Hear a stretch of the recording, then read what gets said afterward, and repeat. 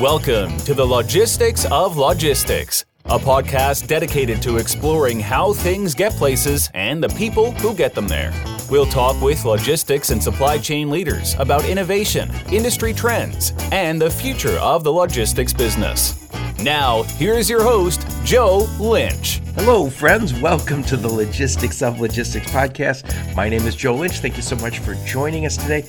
Today's topic is the Kodiak Story with my friend Don Burnette. How's it going, Don? I'm doing great. Great to be here.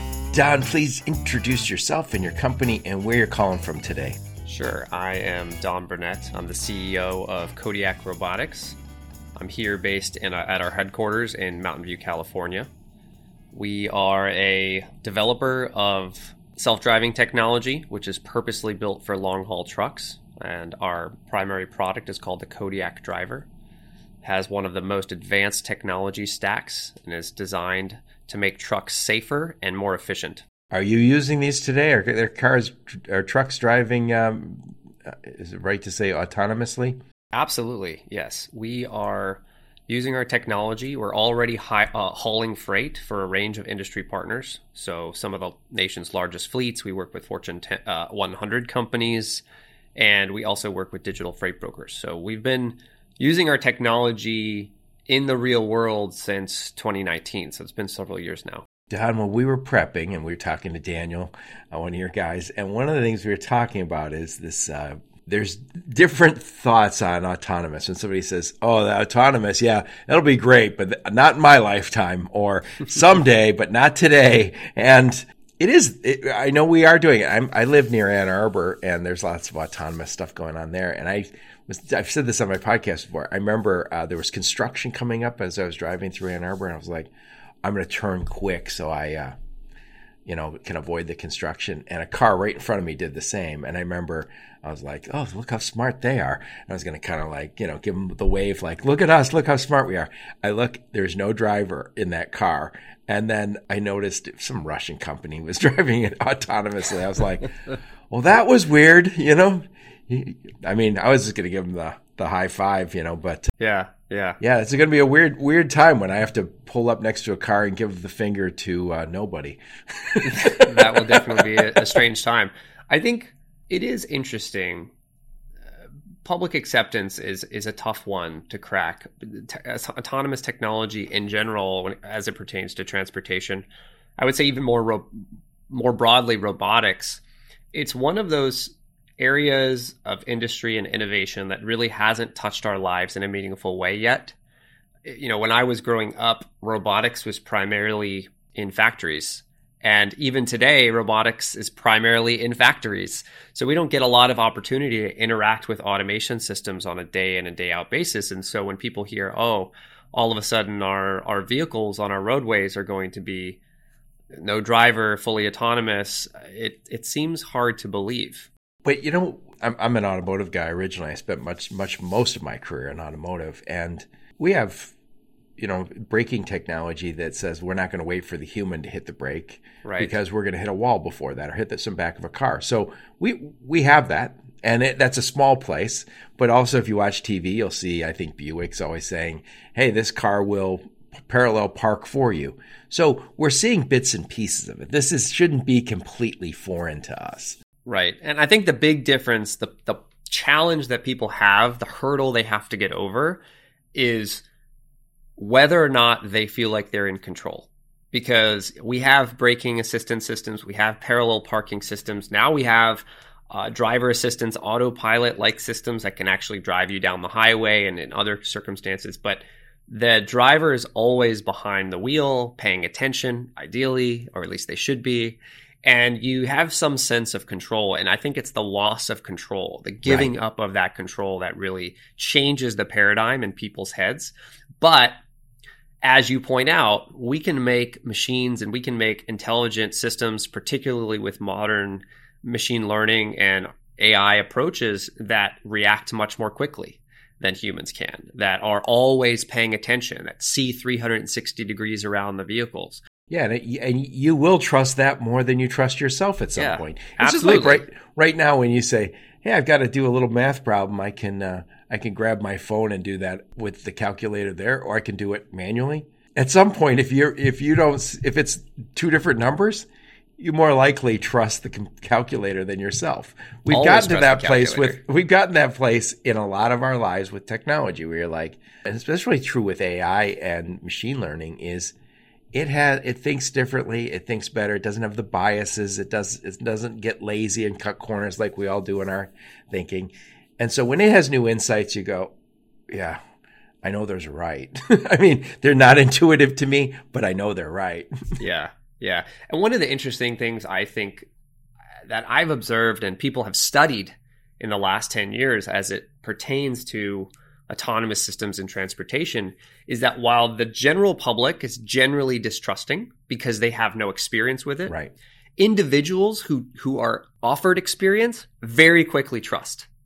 They very quick, like faster than you would expect, right, they start to believe, oh, wow, I've observed this system work for 5 minutes. I guess it's perfect. And you just are like, okay, I'm gonna let the system take over now. So people are actually very trusting once they have experience with it. And I think that's part of the challenge for the autonomous industry as a whole, particularly Kodiak. We want to find ways to get this technology out into the world in a real and visceral way where people can experience it. And obviously we can't put every person behind the wheel of our system, but we can post videos, we can go to conferences, we can talk to folks like yourself, right? We can get the word out so that people have a little bit more understanding and we'll start to slowly develop trust. Were you guys at Manifest? We were at Manifest, yes. I actually gave a talk there. Were you giving rides there? We weren't giving rides, but we did have our truck out on display. There were several companies represented at Manifest. It was actually a great conference. I had Pam on my podcast last week, and she talked about the autonomous vehicles being at Manifest. I did not go this last year, but I am going next year. In fact, I was talking to Courtney yesterday. I'm excited. They're excited because that was their first year and got really great response. And I think everyone I've talked to who's been there thought great things. It exceeded my expectations. I feel bad because I talk to people now and they go, "Oh, did you at Manifest?" And I was like, "No, I was at my house." Should have been there, Joe. I was like, "It was January in Michigan. I mean, if I'm going to leave here, are you kidding me? To go to Vegas? Crazy." Anyway, Don, let's switch gears and talk a little bit about you. Where'd you grow up? Where'd you go to school? Give us some sense of you as a young person before you were making autonomous vehicles. Sure. I grew up in Sunrise, Florida, which is just outside of Fort Lauderdale, north of Miami. Very nice. It's where the hockey team plays. What are they? The Panthers. So the Panthers are from there. They were just down the street from where I grew up. And I was always interested in math as a kid.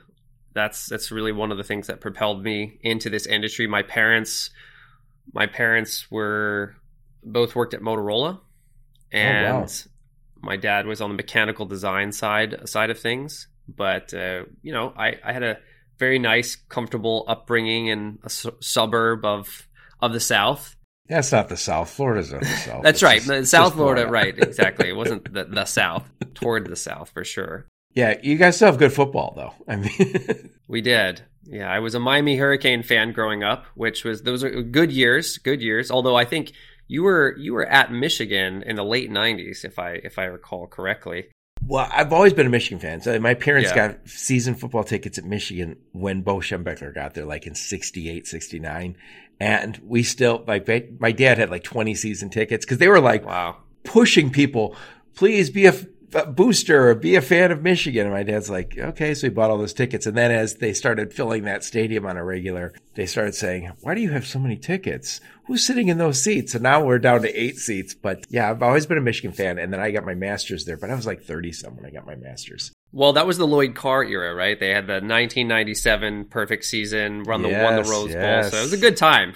So yeah, we had a good year this year. And we just actually lost our offensive coordinator, Josh Gaddis, to your Miami Hurricanes. He's a good get.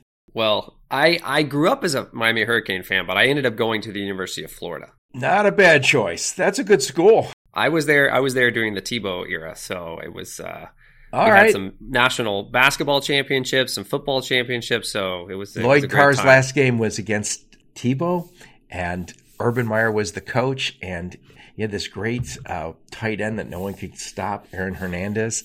It was, and who was to know how these guys would to take opposite directions? But great team. That was Lloyd Carr's last game. I was at that game, I believe, in Orlando, I think. You guys lost. Yeah, it was rough. I don't think Urban Meyer lost too many more times to Michigan after that. No, but, So you grew up playing sports? I did. Yeah, I played your typical baseball, soccer, football, but baseball was my primary sport. I played from the time I was probably 4 starting at T-ball, and I played into high school. I was a pitcher.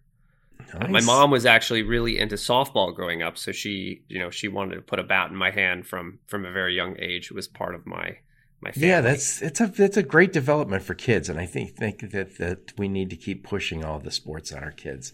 I always tell people I grew up in Dearborn, Michigan, and I remember I was, like a lot of kids, just wouldn't necessarily join every team, but my dad would say, yeah, you're joining that team. And then my mom and dad would never let me miss a practice. I don't think I've ever missed a practice for hockey, for football, for swimming, diving, lacrosse, all the things I had to sign up for.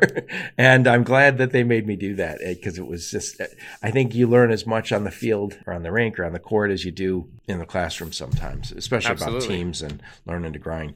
So you went to University of Florida. What'd you study there? I studied electrical engineering, and I also studied math and physics. So I did quite a bit there. I triple majored in those 3 subjects. Wow.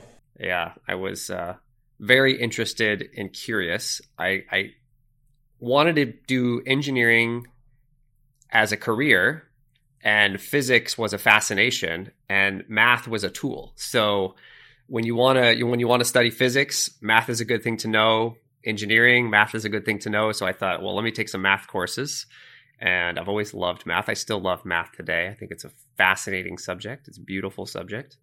So I worked really hard academically in my undergrad time. And this was really the formative years of moving away from electronics and into the world of AI and machine learning and robotics. Again, as I said at the beginning of this conversation, at the time, robots were really confined to the warehouse. And there was, I don't know if you remember, but there was this competition called the DARPA Grand Challenge that was happening, I think 2004. It's not just a lost thing. That's right.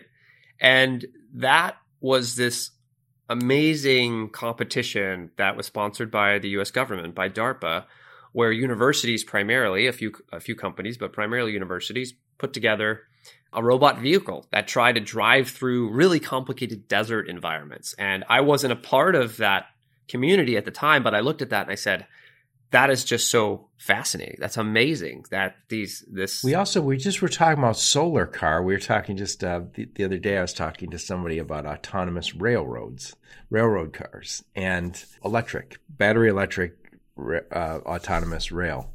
And we talked a lot about the solar car competitions that a lot of schools competed in.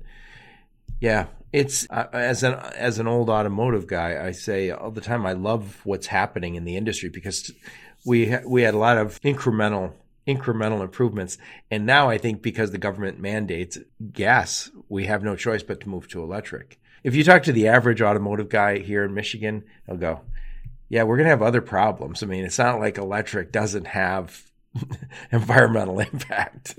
I used to tease a friend who has a Tesla. I was like, "Hey, how do you like your coal burning car?" Anyway, that's getting way off track. So what was your first gig out of school?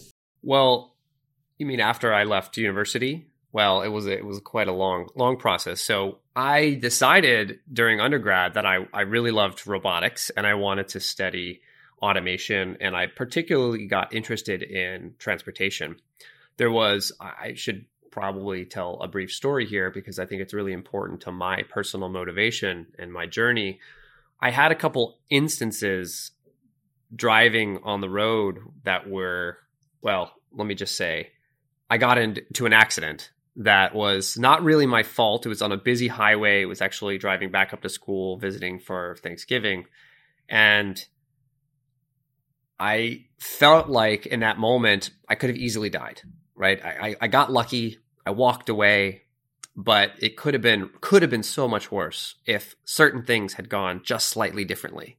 And I thought, man, it's really unfortunate. I got lucky and I was greatly appreciative, but I felt like there should be a better way. And then I had a friend who was also driving on the highway who was involved in an accident. He passed away. It was a high school friend. Oh, this sorry. was during my college time. And his name was Josh. And so this was all at the same time, like happening relatively in the same period of time. And I thought, I bet we can do better.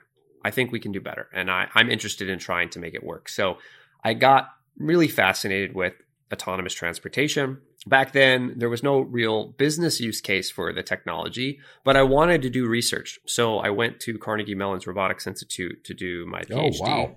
After the University of Florida. Joined up with the Grand Challenge team there. Worked with a guy most people probably know, Chris Urmson. So he was my PhD advisor there at CMU. Well, I see. I don't know him. Is he famous for something? Well, he's known as one of the real figureheads of the autonomous industry. So he was one of the early leaders of the Google self-driving program. And I got the opportunity to join that program shortly after it started. Chris brought me out to work with the team, and that's really what kicked off. So you went to Google then? Yeah. Then I went to Google. So I was at Carnegie Mellon, and the funny thing is, my journey was not to go into industry. My plan was to become a professor and run a lab. Yeah, and if you get a PhD, grants, that's normally where you're going, right? Right. So there was no such thing as self-driving industry at the time. So I wasn't even thinking about entrepreneurial, entrepreneurship, starting a company. None of those things were on my horizon. But Google decided to sponsor this team called Chauffeur. Now has evolved into what is Waymo today, which is one of the self-driving players in the space.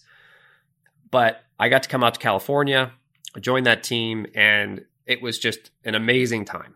I really, really enjoyed focusing on the technology. It was a bunch of researchers that we had assembled from a lot of different places. And we weren't so worried about where is the technology going, who's going to use it, how are they going to use it, where are they going to use it, all these types of questions. We were really just trying to answer the question of what is possible, how far can we push it in all kinds of directions. And it really wasn't for many, many years after that we started to think about the commercialization. And that's really where you see a lot of specialization, different companies trying to do different things and trying to figure out what works over time. So how long were you at Google and where'd you go next? I was at Google for about 6 years. And in 2016, I left Google and I co-founded a company called Otto. Otto was one of the first self-driving trucking companies. Now, to take a step back, about the 2014, 2015 timeframe, obviously years had gone by without too much traction and too much success from a commercial standpoint. So the industry at large started to think about what are the first applications? Where can we deploy this technology first? How can we get it into people's hands? How can we make a difference? There was a real desire to improve safety, to improve efficiency on the roadways. But there was this natural coalescence around the idea that we now call robotaxis. Think about personal transportation, urban mobility. So folks in downtown city centers that want to move from A to B, and you don't necessarily want to own your own car. You want to get there. Well, a self-driving vehicle can swoop and pick you up and then take you to where you want to be. The problem with that is that dense urban environments are some of the hardest and most challenging driving environments on the planet. And as an engineer, I was a technical lead on the software side. I had been the one implementing this technology for the last 6 years.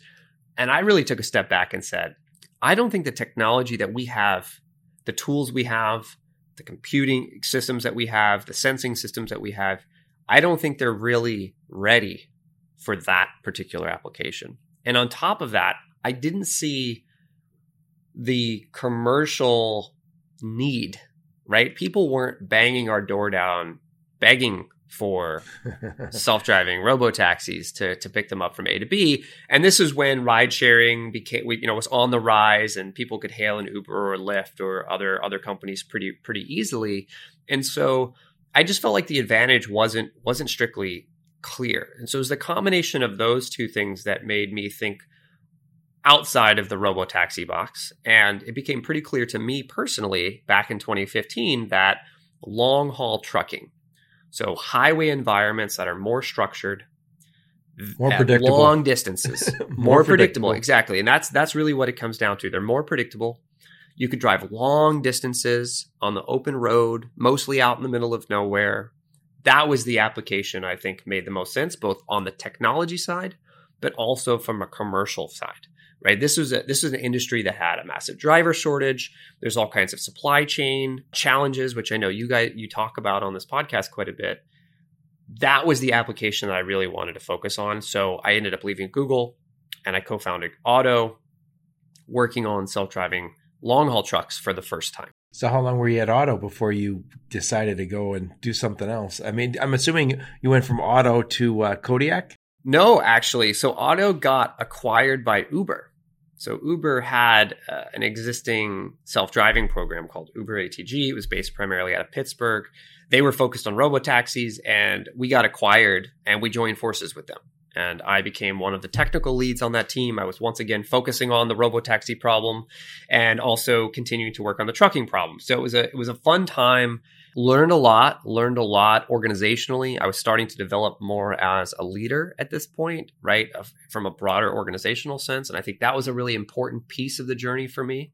But Uber is not a trucking company, or at least wasn't at the time. And ultimately, leadership decided really what we need to do is focus on this robotaxi problem. So once again, I was faced with this decision. Do I want to go in on that application, or do I really want to continue to pursue trucking? And for me, the answer was very clear. So I decided to leave Uber. That was 2018. And I took a look around the industry. I wasn't super excited about the other opportunities that were out there. My entire life was built around self-driving. This is like my passion at this point. I'm very experienced at this point. And I had learned a lot of lessons. I had learned a lot about what works, what doesn't, and how to build teams and what kind of experience matters. So that's when April of 2018 decided to start Kodiak. Nice. So it was really just to focus on the stuff that you really cared about rather than the automotive. So automotive is very different, but it's interesting. Before we leave that, I've said this to my kids many times. I said, someday you'll tell your grandkids that you used to drive your car and that it used to, and they would say, well, couldn't you run red lights? Couldn't you switch lanes without signaling? And say, yeah. And that's why 50, 60,000 people a year would die. And they'd be like, that's like a war, right? It would seem unbelievable, I suspect, to future generations that you let us irrational, distracted beings drive vehicles. And so I think we'll get to a place, and it's not going to be your problem perhaps, but I'm sure you'll be interested in where we will get to the place where we'll have that autonomous driving cars. But you mentioned urban congestion. I haven't looked at the stats lately, but if you look at urban congestion, a lot of it is people looking for parking. And I want to say 20, 30, 40% in big cities is people looking for parking.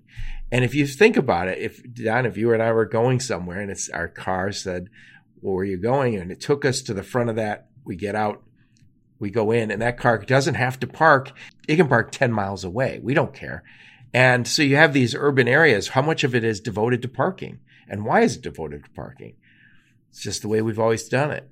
So you think about my sister used to live in Brentwood, and I remember her showing me a parking lot. And she said, this was a building, a nice building. She goes, one that wouldn't be torn down anywhere else in the world. They tore it down to put this parking lot up because the parking lot way back in the day was $20 an hour. And we're using valuable urban space for parking, and our roads are congested with people looking for parking. It reminds me, and this is a whole nother subject, grass. When you buy a big new house, you go, look at me, I have grass. Now I can focus my energy on having great grass. It was no one's plan to care about grass. But one day, you got a memo. Grass is now your new thing. That's right. That's right. You find yourself in that situation. So it's an unintended consequence. This again, the urban congestion, and again, the irrational beings at the wheel. At some point we will be the weak link in cars, and maybe we already are. Yeah, absolutely. I mean, I think there's no question about that. I think that the way we've constructed our urban centers, the way we have built a massive amount of parking, I don't know what the statistic is. I think you're probably in the ballpark there, but it is one of those things where we will look back, I think, as a society and say, what were we thinking? Yeah. What were we thinking? Like, that was quality of life, I believe, will improve dramatically once we start to repurpose a lot of our land for more livability, and autonomy is part of that solution. To be fair, you could still have a human-driven taxi service in those types of areas and eliminate parking today. You don't need the autonomous component of it. But I think there's an activation energy there. You really need something to push that decision forward. And autonomy definitely has the opportunity to be that forcing factor. My mom was in a very bad accident. Thank God she's okay. But somebody crashed in the back of her car, pushed her into another one, put her in the hospital. So her car was just destroyed. And when I was taking her stuff out, it was unbelievable. It's hard to even get her stuff out of it when I went to the junkyard. And she's in her 80s. And I started saying, well, Mom, you can just use Uber and Lyft. And she goes, no, I'll just go buy a car. Take me to buy a car. So we bought her a new car. But so her generation, and even my generation, be one of the younger baby boomers, we like the idea of I have a car. But some days that car doesn't move out of my garage. Right. And so the idea of that, I think your generation will say, I don't really care if I own a car. Car means I got to put gas in it. I got to take it to the maintenance. I don't want to do any of that. So I think we'll get to a place where we have fewer vehicles, and I don't necessarily have to own it, especially if we get to an autonomous where it says, hey, I have access to a car anytime I need it. It takes me wherever I want to go, and I don't have to pay the same. And I think we could have much fewer cars. One other thing, I was talking to some of my engineering friends and family about autonomous, and this is the challenge that we're going to have to fix. Going out partying with your friends. We're not going to drive, of course, but can I sit in the back seat and have that car take me home? I think probably can. And I just worry about somebody getting drunk and then them saying, we're going to ship him to Peoria. and you wake up in the back seat going, where am I? Oh, my loser friends shipped me 500 miles away while I slept. You're going to have to fix that problem. Anyway. Yeah, that's an interesting one. I haven't thought too much about that. You have to. That's because you're too busy getting those math degrees and physics degrees. You can't get those. They don't go with beer. Anyway, so tell us a little bit about what you guys are doing at Kodiak. What year did you open? 2018. And when did you get your first product out there? We're actually driving down the road. So that was about mid-2019, so just about a year after we started the company. So who was the first customer, and what were you doing? So we can't actually talk about. You don't have to say their name. I mean, yeah, what do they do? Yeah, so they're a large e-commerce player, and they ship a lot of goods. So they move a lot of goods around the country. And I think I didn't mention this early on, but we're based in Mountain View, California, but we have a testing and operations facility based out of Dallas.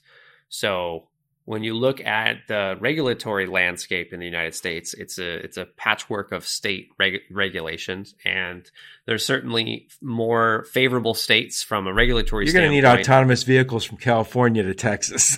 Yeah, for sure. And we do drive. We drive, of course, we have a safety driver behind the wheel right now, right? So none of our trucks are driving fully empty, if you will. They are autonomous. They're fully engaged. They can handle just about everything that the highway throws at them, including construction, cut-ins and merges and interchanges. They can drive all of that, but we have a person monitoring the system. And that they can always override it. They can always override it. I mean, most people would be more familiar with like a Tesla autopilot like system, and our effectively we're operating in a similar fashion today. But our goal is to ultimately get to what's called a level 4, SAE level 4 autonomy level, which means that we don't have to have a driver in the seat. As you said, we could put our friend in the back seat and hit go. That's not really our business. That's we're moving goods, and we do want to just move across the country overnight. That would be ideal, actually. We put the goods in the back, and then we send the truck across the country in a way that it can't get there today. So right, and so that first application. Was it a set lane that it was always doing? So did you have a lot of confidence in that lane? I mean, I know you said it can navigate all these things and you have that override, but was it important to you guys that there'd be a lot of predictability about the lane? So you go, we understand this. And how long was that? That's a really good question. So we started on the Dallas to Houston lane, and there was a couple reasons that Dallas to Houston makes a lot of sense for us. On one hand, when you think logistically about your testing, you want to be able to get your drivers to their destination and back, ideally in one day. And as you know, drivers are restricted by hours of service. Typical driver can drive only for 11 hours, and then they have to be off the clock. So we wanted to find a route that had shipping volume, ideally favorable weather. Weather is something that we are working on. We've actually made a ton of progress. I'm happy to talk and dive into that. But we wanted to find a place that had favorable weather, that was about the right length. And so it's about 500 miles down and back from Dallas to Houston and back. A driver can do it in one day, but 500 miles is a long distance. It's enough to really challenge the system. We didn't want to find a toy route, if you will. We didn't want to find something that was super easy or super predictable. Right. We wanted to find a route that we felt like was representative of the U.S. highway system, the interstate highway system, because that's ultimately where we want to deploy this technology. And so Dallas to Houston sort of fit all of the criteria optimally. And we started driving on that lane, and we were working with some partners to move freight on a daily basis, and we are only increasing that today. We have added additional routes. So we announced last year that we started to drive Dallas, Fort Worth to San Antonio, and we've actually started a third route, which we haven't announced yet, so I won't spoil it here. I know my comms team would hate me if I did that, but we're about to announce another new route, and we're also looking to expand now in 2022 beyond Texas. So we have the 1 hours of service haul, but what does autonomy look like over multiple hours of service, right? Because that's ultimately the promise of this technology. Obviously, there's safety, right? Safety is important. We want to improve safety. That's why most of us got into this. But efficiency and reliability are incredibly important. And autonomous trucks presumably will not be restricted by that 11 hour mark, right? So our truck can drive 24, 28, 32 hours straight, provided that the route, they have enough fuel to get there. There's no reason that they need to stop. And so we really want to demonstrate those longer multiple hours of service routes that showcases the future of what this technology is going to bring. Are these all diesel engines that you're using? These are all diesel, yes, for now. The reason I ask is because I've always heard, like here in the Detroit area, and I haven't worked in it in many years, and I never was really a powertrain guy, but I've always heard that when we get to autonomous vehicles for automotive, that they most likely would be electric. And they said easier to manage. I didn't know if that was a challenge that you had to face because of the shifting necessary in combustion engines. It is a challenge. And I would say that having worked on electric vehicles in the past and also gasoline, diesel vehicles, electric is a little bit easier for sure, because you don't have to worry about shifting. But it can't go that 500 miles. But it can't go that far, right? So I think on the pass car side, you're going to see autonomy and electric really married together. I think they're going to roll out together. On the long haul trucking side, we're really restricted by physics and our current understanding of battery technology. So we're interested in battery electric. We're interested in hydrogen. We're interested in natural gas and other alternative fuel sources that have the range extended distance to really make our business efficient, our product efficient. But we're not truck manufacturers. Kodiak Robotics is a full stack autonomy developer. We put the hardware for the sensing and the compute and the software and the intelligence into the vehicle, and we pretty much have to work with whatever the industry can give us at the time. So right now, that means diesel combustion engines. So I think just to clarify for anyone listening, so we're looking at electric vehicles for the final mile. I think we'll see that very soon. We're already seeing it, I suspect. I haven't talked to anyone lately about it, but that is not a challenge because the battery technology will give you those 100 miles or 200 miles that you need for that.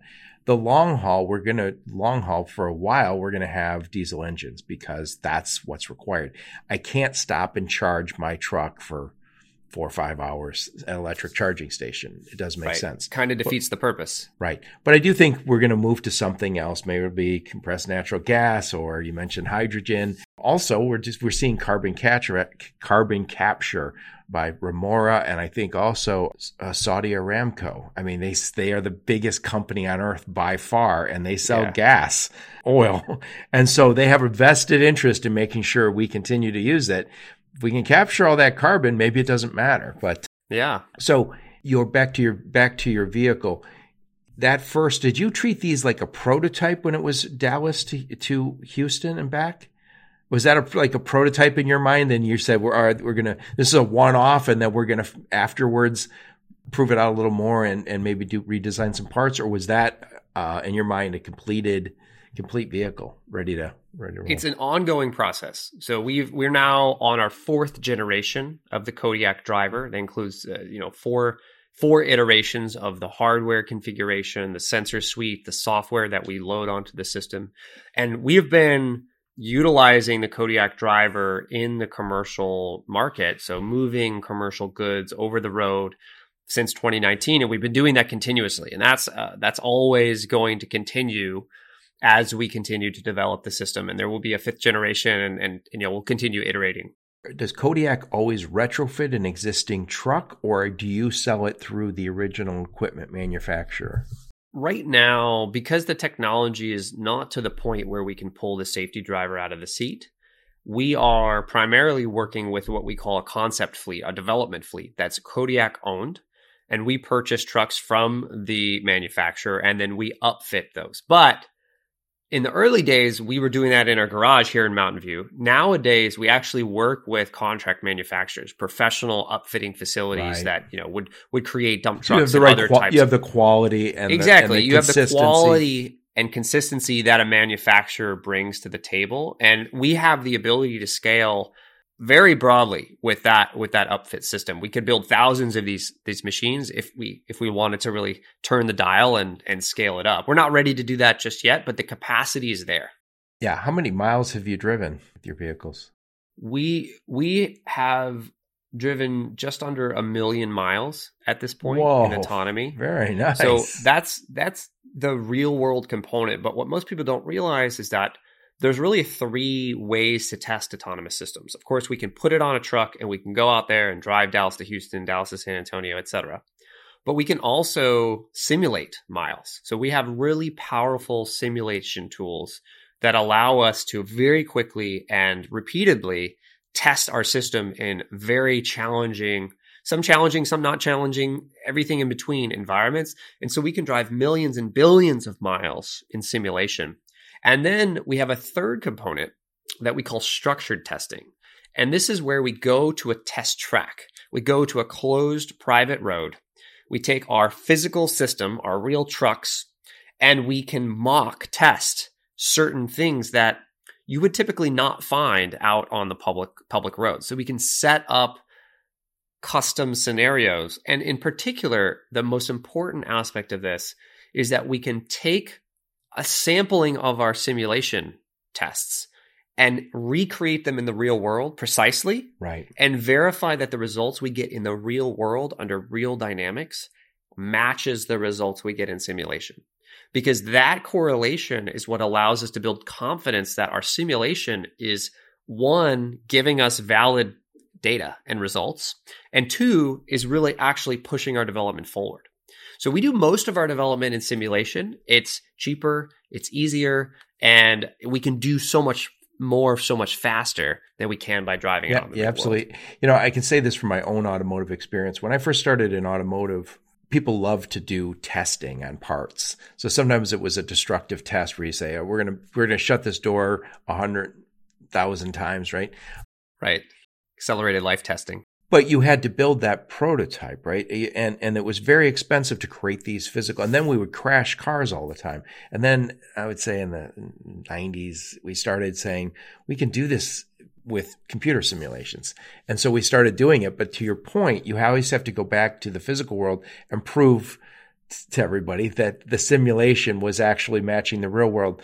And I remember I was working on projects at Chrysler, and we went from having to build 100 prototypes for crashing cars, for testing, down to like 20, down to like 10. And by the way, the Japanese were doing it that way. They're very frugal about their prototypes. And I always remember, I was in program management by that time, and I always remember people would say, well, how am I supposed to know whether my part's going to survive the crash if I can't crash it? And I was like, because you have an engineering degree, dude. If you don't want to simulate this, if you can't figure out how to do the math here, why we hire engineers here? And it was a funny thing because it did change. I worked as an engineer. I don't have my undergrad's not in in engineering; it's in business. But I had the experience that I felt like was comfortable with that. But there was a lot of people really got used to the idea that we can crash infinite amount of cars for safety. And you just can't. The costs are just astronomical on prototypes. Right. I mean, they'd be $200,000 a piece. And it also just drives a lot of development time. If you can get to the place where you're doing it online, you can iterate like constantly. Exactly. You're like, we crash that thing 100 times a day and see what's going on. Well, that's fantastic. So anyway, so we've talked a little bit about the technical, but I want to understand how do you guys, where does Kodiak connect with the existing vehicle got to press the accelerator and press the brake. Obviously that's not not like you see in a cartoon with a wooden stick in there. How are you managing all that? Is that all managed by electronics? Like a controller? It's primarily electronics with a controller. So we work very closely with the manufacturers and the tier one suppliers. So the folks that actually build the braking systems, that build the engines like Cummins, steering columns, steering motors, those sorts of things. And you see it more on the pass car side, or you saw it earlier on the pass car side, but now even on the heavy duty trucking side, you've got these electronic braking, electronic steering systems that are being built in. And now, because of the autonomy push, you're seeing these developers, these manufacturers build redundancy into those systems, which is ultimately what we need in order to ensure the safety of our system. So it is controlled by wire. Yes, we drive by wire. We have braking valves that go into the pneumatic braking systems, because in big trucks it's a pneumatic system. We have electronically controlled valves. We have multiple of those valves. So if one fails, we have backup. They're independently powered. They're on independent buses, so communication wires, if you will, to simplify it. And so we've really thought through how to build this in a redundant and resilient way so that if there's any one failure in that system, that underlying platform, that the truck is still fully controllable and that we can observe, identify, and isolate those faults in the system. So you buy these original equipment, you buy from the original equipment manufacturer, you retrofit is probably understating it, but because you're probably rebuilding it. And do you put Kodiak on the side along with your OEM, or how's that work? Or autonomous by Kodiak, powertrain just by Kodiak for now. Just Kodiak for now. We have a trailer that says self-driving, but we primarily move trailers for our customers, so they have their branding on them. But yeah, we buy the trucks from the manufacturer. We add our sensors, we add our computers, and we add our software. That's really what we do. It's not as invasive as you might imagine, especially Kodiak's approach to integration into the chassis. So we use a proprietary, we've patented this approach putting all of our sensors into one external pod, or actually two. There's one on each side, but they're identical. They're the same. So with just 4 bolts onto the main chassis of the vehicle and one pass-through connector, we can attach our entire autonomy system onto the truck. And you probably would see our truck and not even know that it was an autonomous truck. I mean, if you look closely, you can tell, and you know what you're looking for, you can tell. But we think this is really important for the installation capabilities and efficiency, but also for maintenance. This is one of the things that we're really learning as we become involved more in the community, more in the industry, is that fleets and carriers are ultimate customers because we want to provide this technology to those players.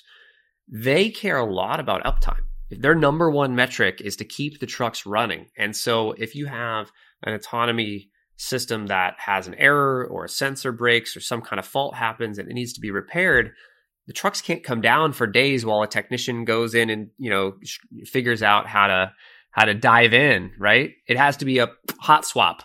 I think it's also, you mentioned fleets, and I think this, I suspect you're going to tell me this, is that it's important that you're selling to fleets and companies that you can work with and have the back and forth so you can continually get better. I know the automotive companies that I used to work with here in the Detroit area used to own rental car companies. So we would always have those as fleets where we could go look at vehicles that had 25,000 miles on them. And we had a relationship. So I think, do you prefer, or in the short run, will you always work with fleets and companies that you say we will be able to, they won't hold us at arm's length once we sold them our technology? Right. Both in the short term and the long term. Like, that's really the business model. Working with the existing industry is one of the most important things when it comes to developing this technology. Too long have, and this is not just AV, autonomous vehicles, but in lots of technology industries, entrepreneurs, startup companies, they put their heads down, they put the blinders on, they build technology, and then they present it to the world and say, "You're welcome. Here's the amazing technology." And the world's like, "Ooh, that's not actually what I needed. That doesn't actually solve the problems because you weren't talking to your customer along the way." Isn't that drive you crazy? And funny, people always say to me, every time I talk about Steve Jobs, they go, "Steve Jobs didn't care what the customer wanted." I go, "No, you misread what he said." He said the customer doesn't know what he wants, but it's my job to figure out what they want. And again, I'm paraphrasing, but it drives me crazy that he just him and his team went in the back and came out with this iPhone and said, "Here you go, exactly what you wanted." No, he knew the market so well that he was able to say, and same with the minivan.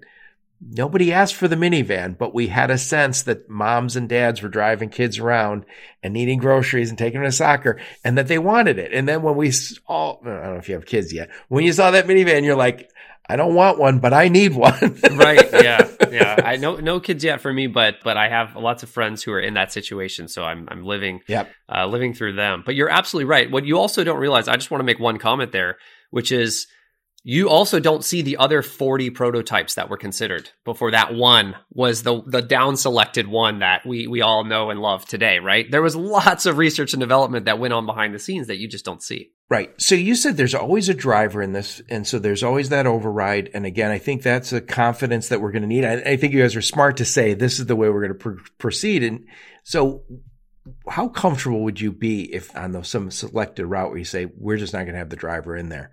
Not from a perception perspective, but just from he's not doing anything. He's not taking over control of the vehicle ever. So what do we need him for? What do we need him for? So there's a really thorough analysis that we need to go through to prove to ourselves, to our partners, to the general public that we are actually ready to take that step. It's not enough just to say, the driver doesn't seem to be doing anything anymore. Right. Let's pull the driver out. There's a really rigorous statistical analysis that we go through and are going through to show that, in fact, the likelihood of having an incident is lower than what it would be if a human were driving the vehicle. That's really the bar that we've set for ourselves. That's the bar that the industry upholds.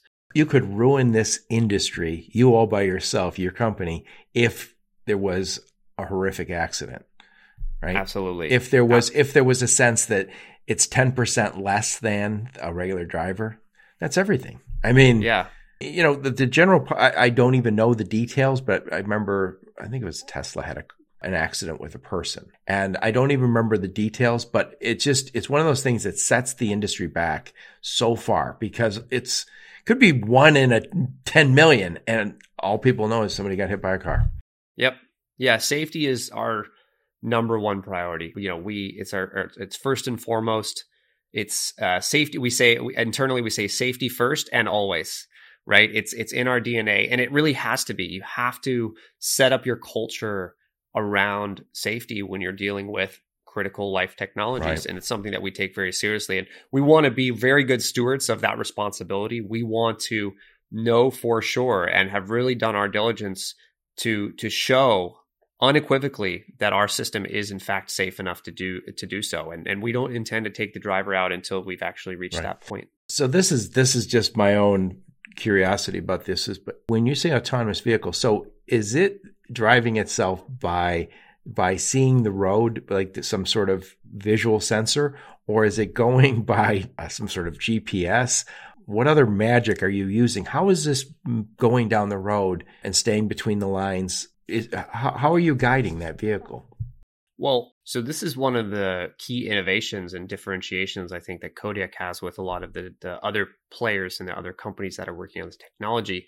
Traditionally, the way it works and what most companies do is they build these really detailed maps of the environment. So really high precision maps that tell you everything you need to know about every little square inch of the road. And then once your car is back out on the road, it can identify those features in the environment and then know where it is. And that can be aided by GPS, but it also can be aided by the lines on the road, the texture on the road, the trees on the side, the K-rails, the walls, everything that you can use all of those as features. The challenge becomes when those features change, right? And they always do. And they always do, especially people don't realize when you're driving 500 miles, there's 3 or 4 active construction zones in that amount of stretch on an interstate highway all the time, working every day, with the exception of holidays. So the markers are missing from those areas. Things change. And so the way we developed it at Kodiak is that we don't rely on high definition mapping systems. We have trained our system to drive the way humans drive. We identify where the lanes are in real time by looking at lane markings, by looking at other vehicles, by looking at kind of the texture on the road and other things. But we're looking to identify the lane topology in and around the vehicle. We don't have a sense of like our exact GPS coordinate is here and we need to move to that exact That's GPS. not precise enough. That's also not how humans drive. We've really tried to model our system off of how humans drive. We have eyes. We see 360 degrees around the vehicle. We're doing it multiple times a second, and we can identify where we are within our lane and where all the other cars are on the road within their lanes. And then we can build a plan. We can make a plan about how to continue driving so that we stay in our lane and keep a safe, comfortable distance from all of the other vehicles on the road. And that really, I think, is the way it needs to be done if you're going to build a robust enough system that can drive for hundreds or even thousands of miles down the road each and every day reliably. Yeah, it's interesting. I'm sure you've done it. We've all done it. When you're turning your vehicle sometimes and you hit the curb with your back wheel. And I always have thought, how does... I'm right here. I can see the entire environment. Maybe I'm distracted, whatever I did. You make that mistake and you go, how will machines do that? But what you're telling me is once fully honed in, it'd be less likely to run over that curb than I would be, because I might have been talking on the phone or I might have been playing with my radio. They aren't going to do that.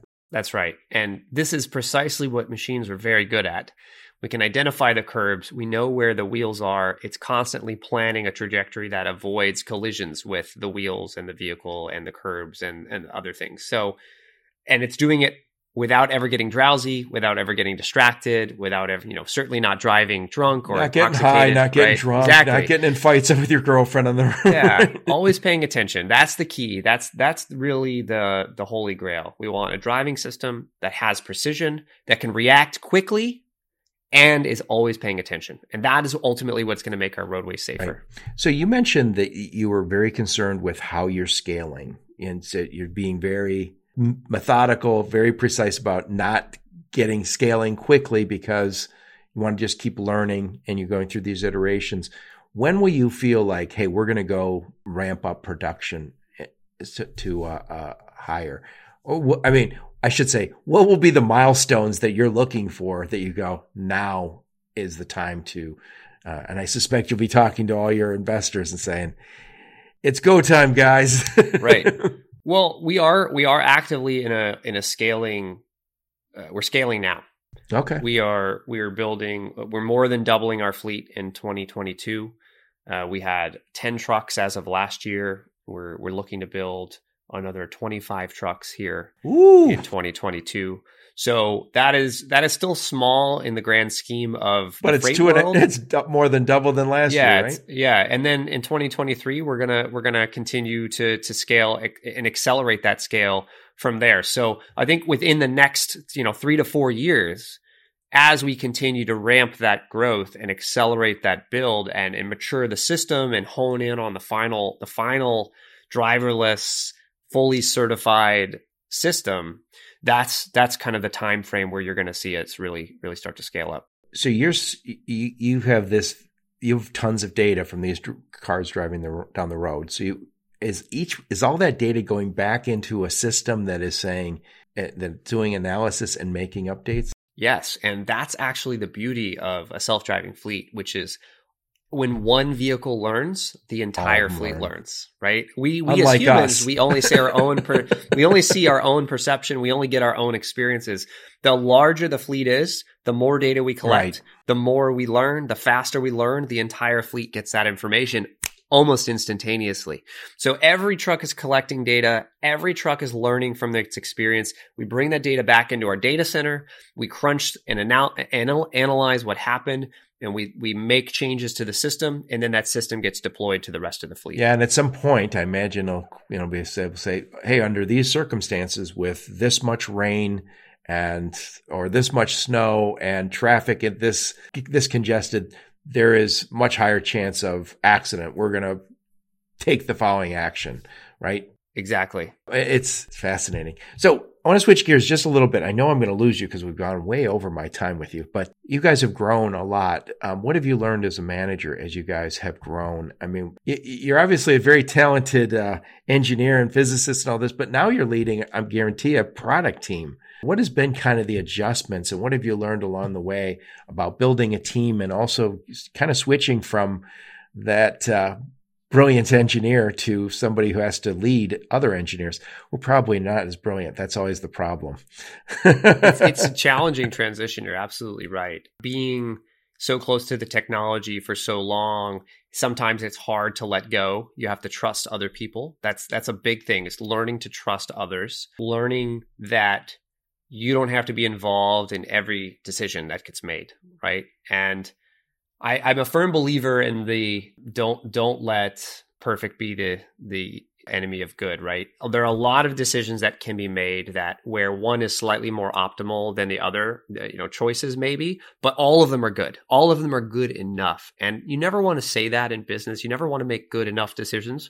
But I actually think it's one of the most important psychological barriers that you as a leader need to get right. used to, because you just can't do everything. You can't spend the time. It's way too inefficient to make perfect decisions all the time. You have to make good enough decisions most of the time. The stuff that sticks on your to-do list that doesn't get done is usually, in my mind, and I say this myself, is I've learned it's the stuff that I'm in my head think it has to be perfect. Yeah. So I got to send that email and it has to really nail it, or I have to get that proposal.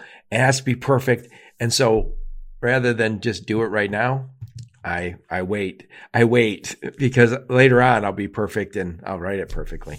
Right. So your team, where is most of your team based in Mountain View, or is most of your team? It's split.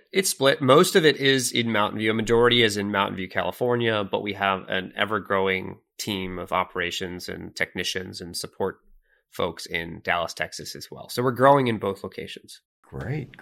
So I'm going to ask you this, and you answer it in any order you want. So I want to know, what's next for this industry? What's next for your company? And then what's next for you? Sure.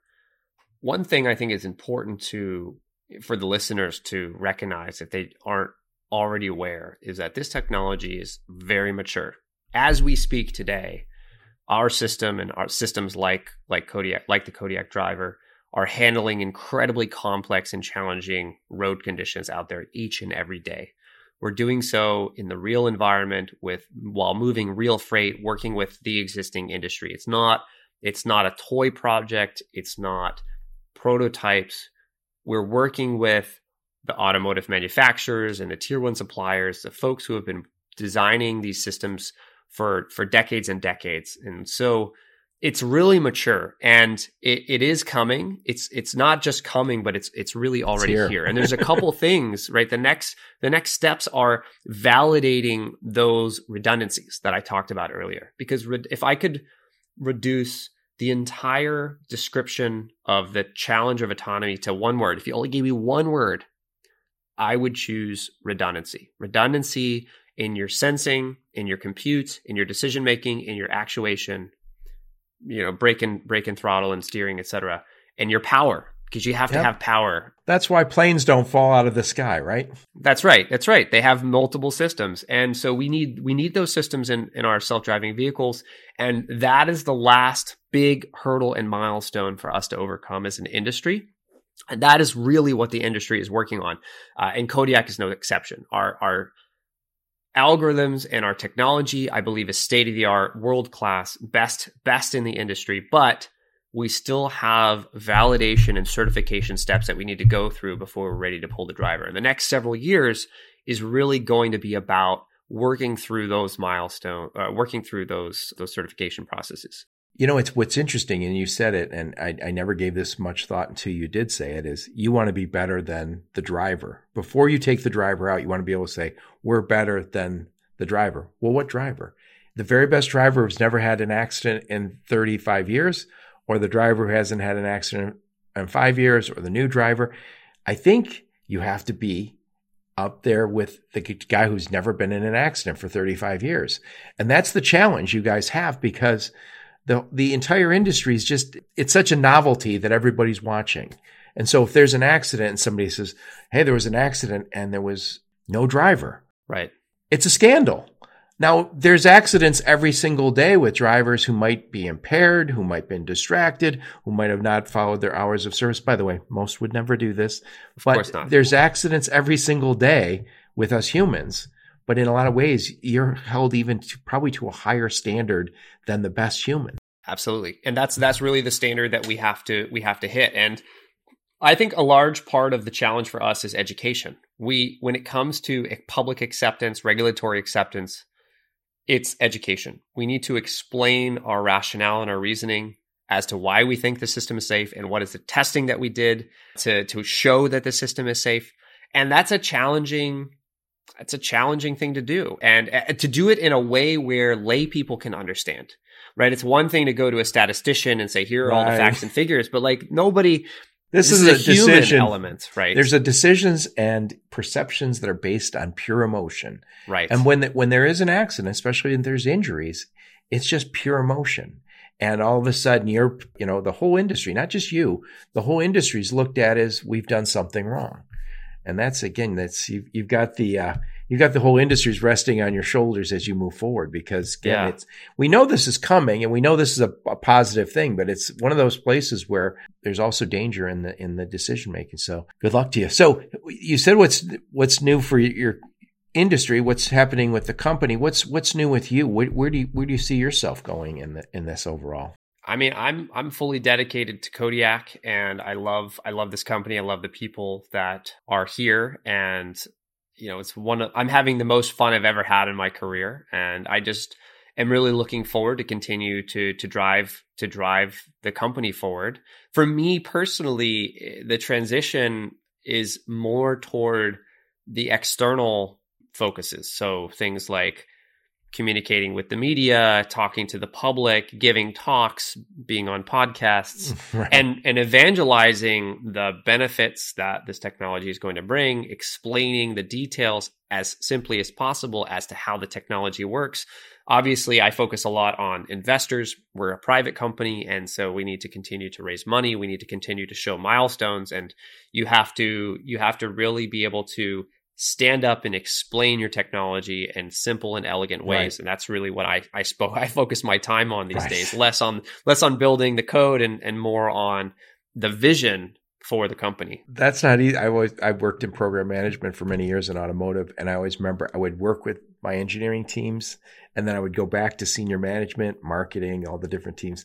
And it's funny, sometimes you get like engineers would say, "Oh, I sent that to you, Joe." And I was like, "You sent me like 12 pages, single space with the Fed regs and your design standards and the functional requirements." I was like, I need like 3 bullet points in English for the vice presidents to go over. They're like, "Oh, yeah, that's it." So it is a challenge as you take your very technical world and explain it to the layman, because we want to hear words that we understand. Any gobbledygook, we're going to go, "Oh my God, this guy's trying to con us." Right.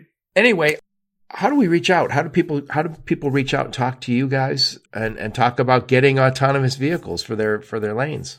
You can visit our website at Kodiak.ai. Very simple. And, we can always reach out to press or contact at Kodiak.ai. Those are great email lists that we'll get in contact with the right people. What I'll do is I'll put a link to those and any other links that Dan gives me. I'll put a link to all your marketing assets. Ideally, you guys can give me a link to like a YouTube video or something where we can see how this works. We can definitely do this. Because I think it's one thing to talk about. It's another thing I know somebody like myself would like to click through and see a video. Like, show me how this is going. Our system has gone, at one point over 800 miles continuously without any intervention or interaction from the safety driver whatsoever. And we have the full raw uncut video posted online. It's sped up 10x, but it's still hours of footage. I was going to say, I don't want to watch that. You can watch the very boring, monotonous driving task, but it is an opportunity to just hear the things that self-driving vehicles have to deal with. We want boring from you. Exactly. Boring and predictable. Exactly. That's just like being on an airplane. I don't need it to be interesting. I need it to be boring. Boring and safe. So I'll put a link to those, and so you guys can all reach out to talk to Don and his team. And Don, I really appreciate you taking the time, and I think you're absolutely right. Educating us is going to be the challenge. I mean, one of the challenges. You got lots of them, but I think this is the biggest one, because you're doing a great job. But if you can't convince all us laymen that this is safe and boring, then you're not going to win the war. Absolutely. Well, it was a pleasure being here. Thanks so much, Joe. Yeah, thank you. And thank all of you for listening to my podcast. Your support is very much appreciated. Until next time, onward and upward. You've been listening to the Logistics of Logistics podcast, where we engage in conversation with experts in the logistics field. For more details, visit thelogisticsoflogistics.com or follow Joe Lynch on LinkedIn.